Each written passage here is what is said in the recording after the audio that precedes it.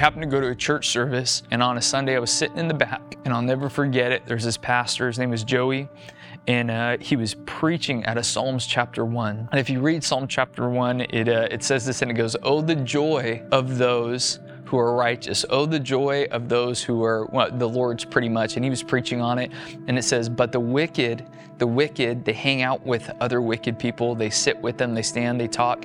And then he was talking about how, aren't you missing your Father? And I just remember as Pastor Joey, as he was praying, I was sitting in the back, and the best way that I could describe it is I just started missing God. I really just started to miss him. And then the pastor comes and he makes a beeline to me, and he grabs me and he goes, "RJ, how are you doing?"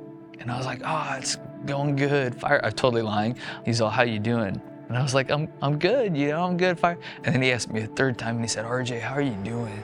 And then I just broke down.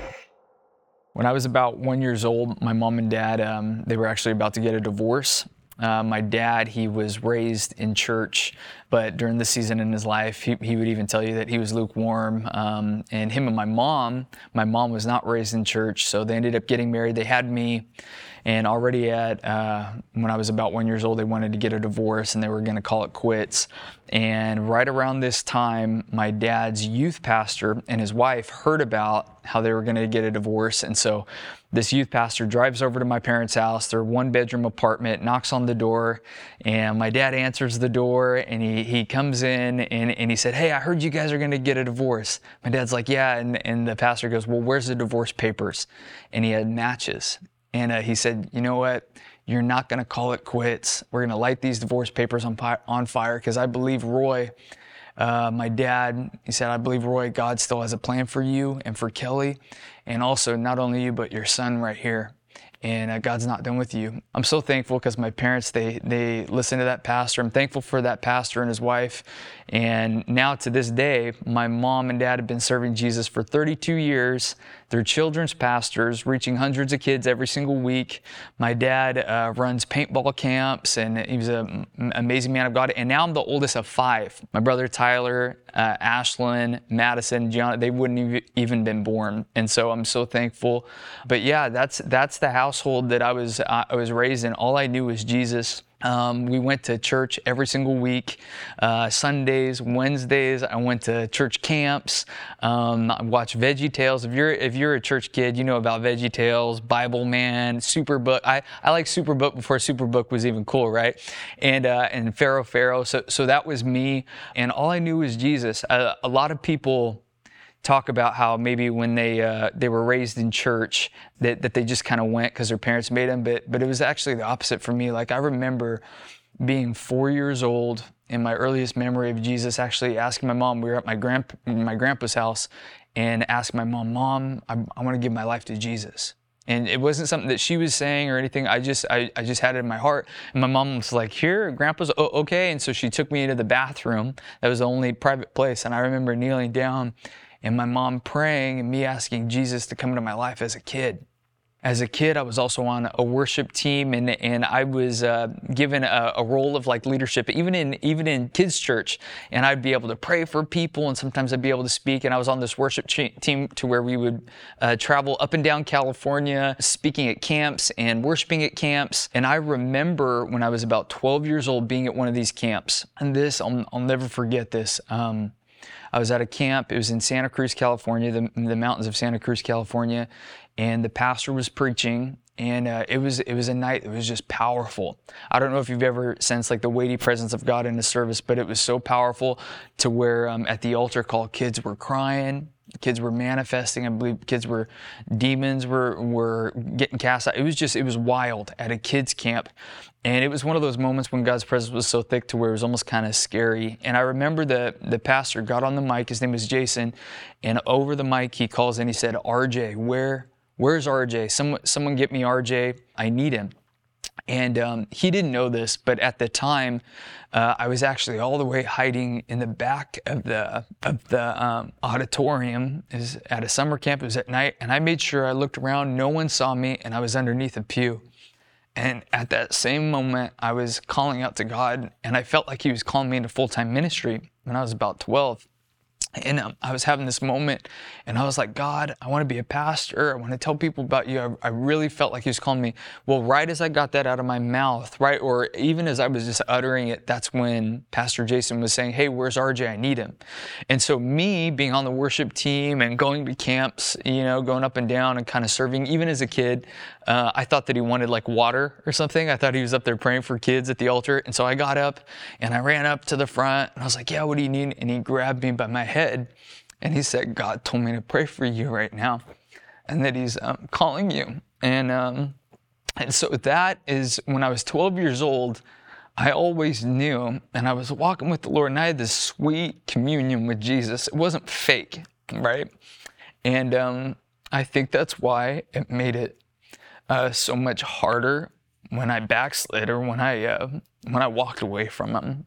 So 12 years old, I'm solid. I'm like, this is why I'm here. I know this is my calling. And God set me apart. He marked me on that day. Then junior high was good. High school, I'm serving the Lord, still ministering. Me and my buddies, we go to movies sometimes, and I would, even after the movies, we'd try to witness to people, and I do like this whole Way of the Master thing. I don't know if you know what that is, but and God was blessing it. I would see people cry, and I'd tell them about Jesus, and God was using me. But then I went to, it's ironic, a Christian high school. The devil's after Christians, right? And then my freshman year, I was solid with Jesus, but right about my sophomore year and my junior year, things started to change. I was playing football and I was hanging out with this crowd that I usually wouldn't hang out with. And it doesn't look like it now, but I started to get good at football. I started to get noticed. I was fast. And I believe that brought some pride into my life. I also started doing rodeo. I started hanging out with some bull riding friends. I started to bull ride. And then before I knew it, I started to chew tobacco. I got this like bravado. I'm like, oh, I'm a running back. I'm fast. I'm going to go to college and play football. And then also during this time, I got into a relationship with a girl. And this is where you've ever heard of like, you give the devil an inch, he'll take a mile.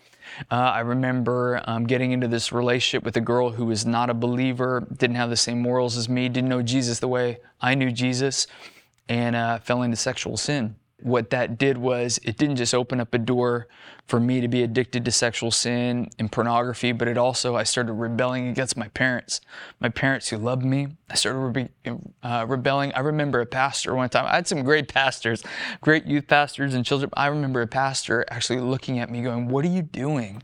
And I started to become numb and rebelling, leaving the house. I started drinking. I mean, it was just crazy. It just switched. And I remember at this time in my life that after watching pornography or actually after messing around with a girl, I felt so much conviction and shame. And I remember crying. I remember maybe if you're there, it's like, man, God, how could I do this? You've been so good to me. And I felt shame and guilt, but then I'd do it again and I'd do it again and I'd do it again. And it got to the point to where my senior year, I messed up my shoulder playing football. My grades were horrible. I barely graduated high school. Barely graduated. I lost any thought about playing football, scholarships. Got my heart broken from all these girls, and was listening to horrible music. I was a worship leader as a kid, and now I'm listening to this filthy music. Now looking back, I'm like, I can't even believe some of the things I was listening to. But then I got to this point to where after I graduated high school, I knew that it was wrong, but I started to turn my back. It was almost like a Jonah moment for me. I knew that I was called to be a minister. I was marked, this and that, but I decided I wanted to become a firefighter. Now listen, if you're in the fire service, I tell people the fire service is amazing if you're called to do it. But for me, I know for a fact that I was running from God. So after graduating high school, I focused just on the fire service. I graduated from Fire Academy. I became an EMT. And this, I would say, was probably the worst time in my life. On the outside, it looked good. People thought, oh, he's going to be a firefighter. He's going to do something with his life. But deep down inside, I was drinking. I moved in with another firefighter. We were partying on the weekends, inviting all these people over, messing around with girls, doing things. I even started experimenting with steroids and just doing all this crazy stuff. And it was in this moment, the worst of my life. And this is how you know it was bad too. So that when I got convicted or I was feeling numb at this time of my life, when I was sinning and doing all these things, turning my back on God, I was numb. I didn't have any conviction. And that was probably the scariest part for me, because I went from being so close to the Holy Spirit to where I feel like I grieved him so much to where now I couldn't even hear him. And it was scary. But I say all of that, this is the exciting part. This is exactly where the Lord met me, and it's exactly where he chose to really bring me back. And so I happened to go to a church service on a weekend when I was firefighting, and I went, and on a Sunday I was sitting in the back, and I'll never forget it. There's this pastor, his name was Joey, and he was preaching out of Psalms chapter 1. And if you read Psalm chapter 1, it says this, and it goes, "Oh, the joy of those who are righteous. Oh, the joy of those who are," well, the Lord's pretty much. And he was preaching on it. And it says, "But the wicked, they hang out with other wicked people. They sit with them, they stand, they talk." And then he was talking about how, aren't you missing your father? And he was talking about, and I just remember as Pastor Joey, as he was praying, I was sitting in the back, and the best way that I could describe it is I just started missing God. I really just started to miss him. And I started having like these flashbacks of like, man, I was called. God, I loved you. I had this sweet presence with you. And now I've just blown it. I've become wicked. I've become lukewarm. I don't even feel your presence anymore. And I remember having these thoughts in my head. And then I just felt like God was just drawing me and just trying to pull me. And so the pastor gave the altar call, and I remember I got up and I was kind of sitting in the back. There was a bunch of people at the altar, and I was kind of just standing in the back. And then the pastor comes and he makes a beeline to me, and he grabs me and he goes, "RJ, how are you doing?" And I was like, "Oh, it's going good. I'm totally lying. I'm all, firefighting's going good, everything, you know." And he's all, "How you doing?" And I was like, I'm good, you know, I'm good. And then he asked me a third time and he said, "RJ, how are you doing?" And then I just broke down and I was crying. And it was in that moment to where it's like, if you've ever heard of the prodigal son story in Luke, Jesus said that when the son came to his senses, there was a son who was raised in the family, but he squandered his inheritance. He went out and he spent it on wild living and on women. And then finally one day, he looks down and he's eating with the pigs, and he came to his senses. And that was honestly that moment, that day in that church for me, where I finally was just like, what am I doing, God? And I came to my senses. And the thing that rocks me the most about this moment, and I tell people this all the time, is that when I walked up to that altar, I was like expecting God to like spank me. I was expecting my father to have like a lightning bolt, right? And be like, "RJ, you idiot, like you knew better." It's one thing for unbelievers to be out there and then come to the Lord. It's a whole nother thing. I felt like personally when I was in it, to where I spit on Jesus. I ran from him. I knew better. I was raised in church. I went to a Christian high school. Like, God, how can you forgive me? You know? And then I remember that in that moment when the pastor was praying for me, all I felt was no punishment, no anger. All I felt was just an overwhelming love of God. And he really was. He was like, "My son, you were lost, but who cares about that? You're found now. You're here." And what's so crazy about God is, I mean, just that week, I was probably screwing around with a girl. Who knows what I was doing just that week. I was probably drinking, partying, and instantly God forgave me. And he didn't just forgive me, he reinstated me. He gave me my calling back, my purpose back, and I doubted it. I remember, I don't know what it is with me encountering God in bathrooms, but I remember I was in a bathroom, and it was like right after this happened at the church, and God forgave me, and I felt this love, and I was like, "God, are you calling me back into ministry?" Because I felt like he was. I was excited, and I was like, I want to be a pastor in this, but I felt so much shame and guilt. And I remember being like, "God, are you sure?" And there's a verse in the Bible that says the gift and callings of God are without repentance, right? So right when I came back, he forgave me, healed me, delivered me, gave me a calling. And I remember I happened to have a Bible in the bathroom, and it was open. I didn't even like realize where it was. And honest to God truth, I said, "God, are you really restoring me? Do you really want me to go into the ministry? Do I still have a calling?" And I happened to look down. I don't advise you just opening up your Bible and looking at verse, but this time it actually happened. I looked down, and it was in Jeremiah, and this is what it said. It said, "This is what the Lord says." And I was like, oh, that gets my attention. It says, "If you truly return to me, I will restore you." And if you speak good words rather than worthless words, I'll make you my spokesman. And I was like, man, and it just rocked me. I'm like, God, you've called me. And so now I'm still in the fire service. I had it in with this chief, and now I'm trying to go back to my shifts, right? And this is what God did to me. And so I'm trying to go back. I'm like, how am I going to get out of fire service? And all of a sudden, the desire of being a firefighter was just gone. I worked so hard to do it and become an EMT, all this. And I climbed all these ladders. I had it in with the chief, and all of a sudden, just gone. I didn't want to do it anymore. And I remember going to shifts, and I heard on the radio, I think it was on Caleb or something, it's like, do the 30-day challenge. Just listen to worship music. So that's all I'm doing. I'm crying in the car, going to my shifts. And I remember sitting at my shifts, and I was having a hard time focused. Probably not good when you're a firefighter. No, I was focusing. I was doing I was doing my work. But I remember when I was alone, just reading a Bible and just crying and just having these encounters with God, just even at my station. And long story short, I was able to end up leaving the fire service. That was a miracle in itself, how God set it up. But I ended up leaving, and the pastor that was preaching that Sunday, he's like, hey, RJ, would you ever want to work at a gym? The church owned a gym.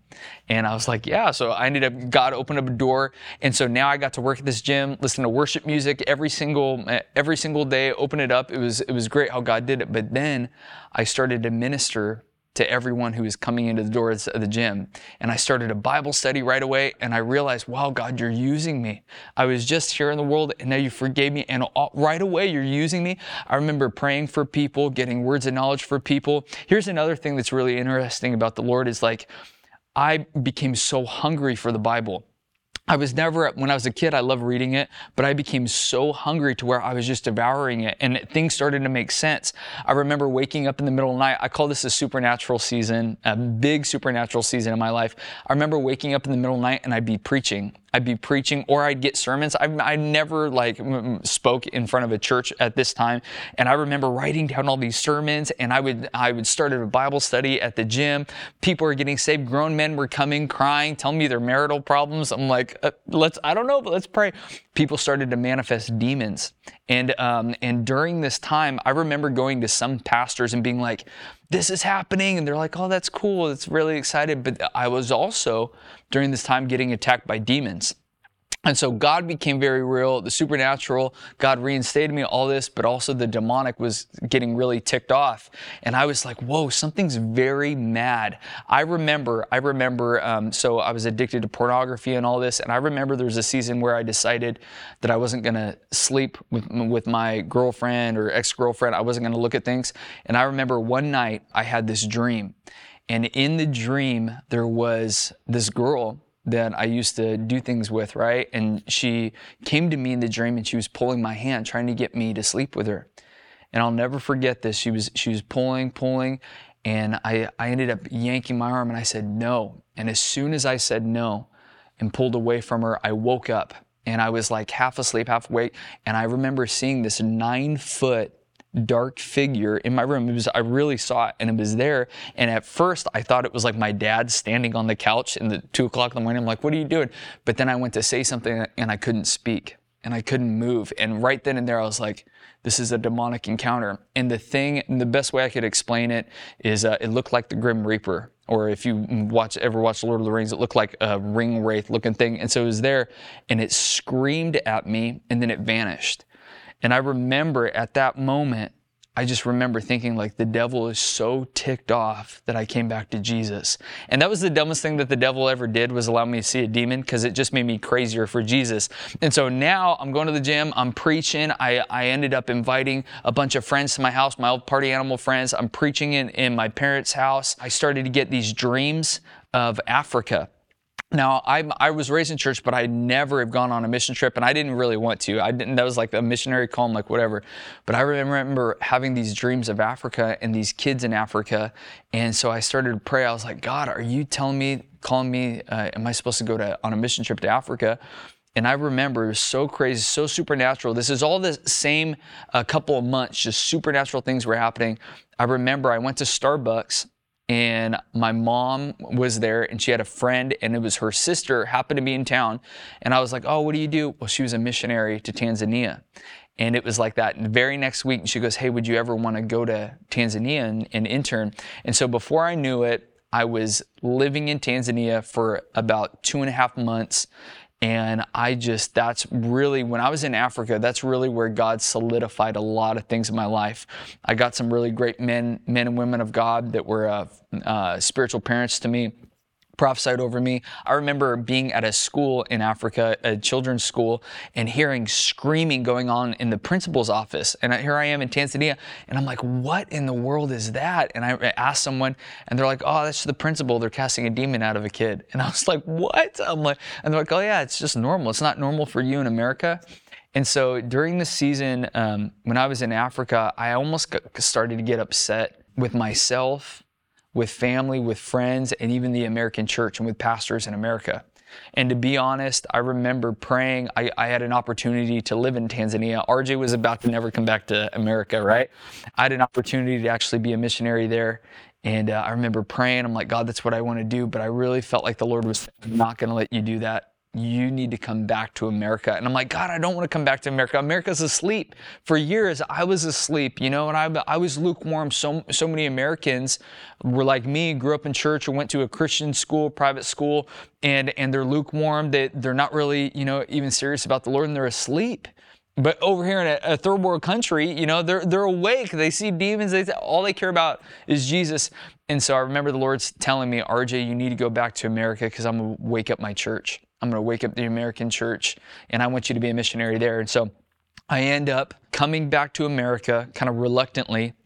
And right away, I was like, all right, God, let's wake up your church. And so again, I started opening up it was at my parents' house. We started opening up their house. And I remember there's this guy, Shane, came. Now he's an evangelist. And my brother-in-law, Jaden, now he's a youth pastor. I remember them coming, getting saved, delivered. We started having all these people fill up my parents' house and people getting healed. And it was amazing. And we actually called it The Awakening. And so I would go around to my party animal friends, my old ones, and be like, hey, the Lord said when I was in Africa that he's waking up the church, that he's going to wake up the church. So come, we called it The Awakening. And we are seeing a lot of people wake up. And to this day, there's so much fruit from it. To this day, they're still awake or they're serving the Lord amazing. Well, there was this one day, this lady, Laura, came from our church. She said, RJ, have you ever heard of The Awakening in Manteca, California? And I said, honestly, I've never heard of it, never heard of Isaiah Saldivar. She goes, you need to meet this kid because God is waking up people over in Manteca too. And it's happening with hundreds and hundreds, thousands of people. And so I ended up going to The Awakening, the revival. It was on Castle Road. And I remember meeting, maybe some of you know, Isaiah Saldivar for the first time. And I remember crying and seeing so many people getting healed, delivered. And I was like, wow, God, what you told me in Africa, I'm actually seeing. You're waking up the remnant. You're waking up the church. And so that was, oh my goodness, that was years ago. I ended up, at this time, I was already ordained. I was a pastor, minister when I came back from Africa. And I joined the Awakening team as a leader. I met my wife, Cassandra, there. My wife, she has a radical testimony. She got saved there, delivered there. Her family got saved. My family was set on fire. And then for the next, I would say 8-9 years, we saw thousands, hundreds and thousands of people get saved, set free, delivered. My wife and I, we got married in 2013. We just had our 9-year anniversary. We just had our 4th baby. God has been so faithful to us, and it's been awakening ever since. And the best thing that ever happened to me was me coming back to Jesus, and he really did. He reinstated me, and to this day, that's what we're still doing. We're still seeing it. We're still pastoring, ministering, seeing so many people come to the Lord and have their own encounter with Jesus. So I'm so thankful that God took me back. Now, Roy, for people who are watching right now and have been called to pastor, and maybe they're watching right now and they're in that place that you found yourself in where you were running away. Yeah. What can you say to those people who are watching right now, who are running away, who know somebody who's running away? What can you say to them watching?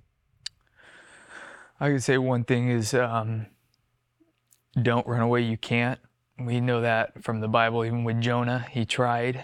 The biggest thing that you can do is just close your ears to it and do your own thing. But God loves you, your Heavenly Father, it's going to be like the prodigal son story. When you come back to him, he's not there with a lightning bolt. He's not there to punish you. He just wants to love you. He wants to heal you. He wants to put a robe on your finger, a robe on your back, a ring on your finger, reinstate you. And he wants to say, my lost daughter, my lost son, now you're found. Now you're found. So come back to him. Run back while you have time. Yeah. Who is Jesus to you? Oh, man. Jesus, he's not just some Jewish man that people think about. He's not just the Savior, the Lamb. He's everything. He's life. He's transformed my life. He's my love. He's the reason why I'm here. He's the reason why I wake up in the morning. He's the reason why I have kids. I had this fear. I remember I was actually being delivered one time or casting demons out of me in my past. And I remember I had this horrible fear that I wasn't going to be able to have kids. It was just demonic. And I remember not telling anyone that. And in the deliverance, it was actually Isaiah. And he's like, hey, I have this feeling, like I feel like the Holy Spirit told me that you're afraid that you're not going to have kids, but that's a lie from the devil. You're going to have kids.